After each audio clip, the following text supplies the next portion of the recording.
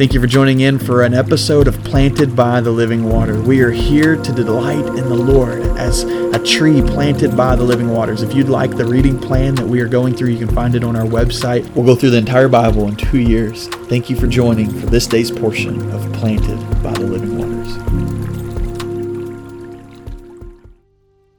Psalm 25 says this in verse 4, "Make your ways known to me, Lord. Teach me your paths.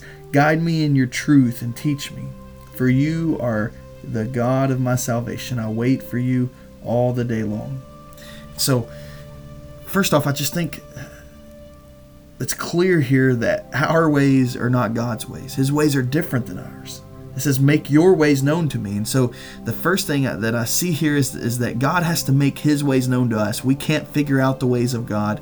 He has to reveal them. He reveals his way to us. It's not us on a journey of trying to seek out and understand and know. It's God revealing and us receiving what he has revealed about his ways. It says, teach me your paths. Without his teaching, we would not know his path for us. We would not know his will. It takes his revelation and his teaching. It says, guide me in your truth and teach me, for you are the God of my salvation. I'll wait for you.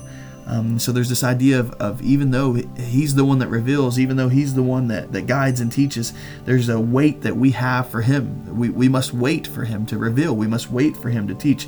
We have such personalities of desiring to know and get it done right away. We don't know something, we can dig into books, dig into the internet, dig into somewhere or another to try to figure it out. Watch enough YouTube videos, we'll figure something out. I mean, you can figure it out if you search it out. But it's not the way with spiritual things. With the Spirit and the spiritual things of God, he reveals them. It takes the Spirit of God to show you those things. It's his ways, and they are not known to us unless he makes them known. They are not taught to us unless they're not understood unless they're taught to us.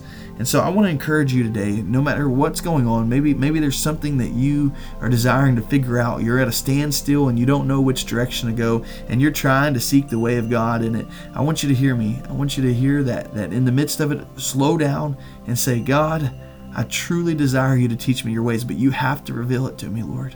For no matter how hard I search, I will not find unless you reveal it. I think of the word, it says, search me and find me. That's what God tells us to do. And so I'm not telling us not to search the Lord. I'm telling us to not search for the answer in and of itself. Search for the Lord and you'll find him, and he'll reveal to you the answer. He'll reveal to you his ways and teach you and guide you in that. And so would you just go to the Lord in prayer with me? Father, we love you. And Lord, I just pray for the one right now that's struggling with the decision or decisions. Lord, that they would trust that your ways are not their ways, and that God, that as they desire to know what it is you would have them to do, that they would come to you and search you with all of their heart. Not the answer to the issue, but search you, Lord. And in that they would see that you would make your ways known to them, that you would teach them your path. Lord, that you would guide them in your truth and teach them.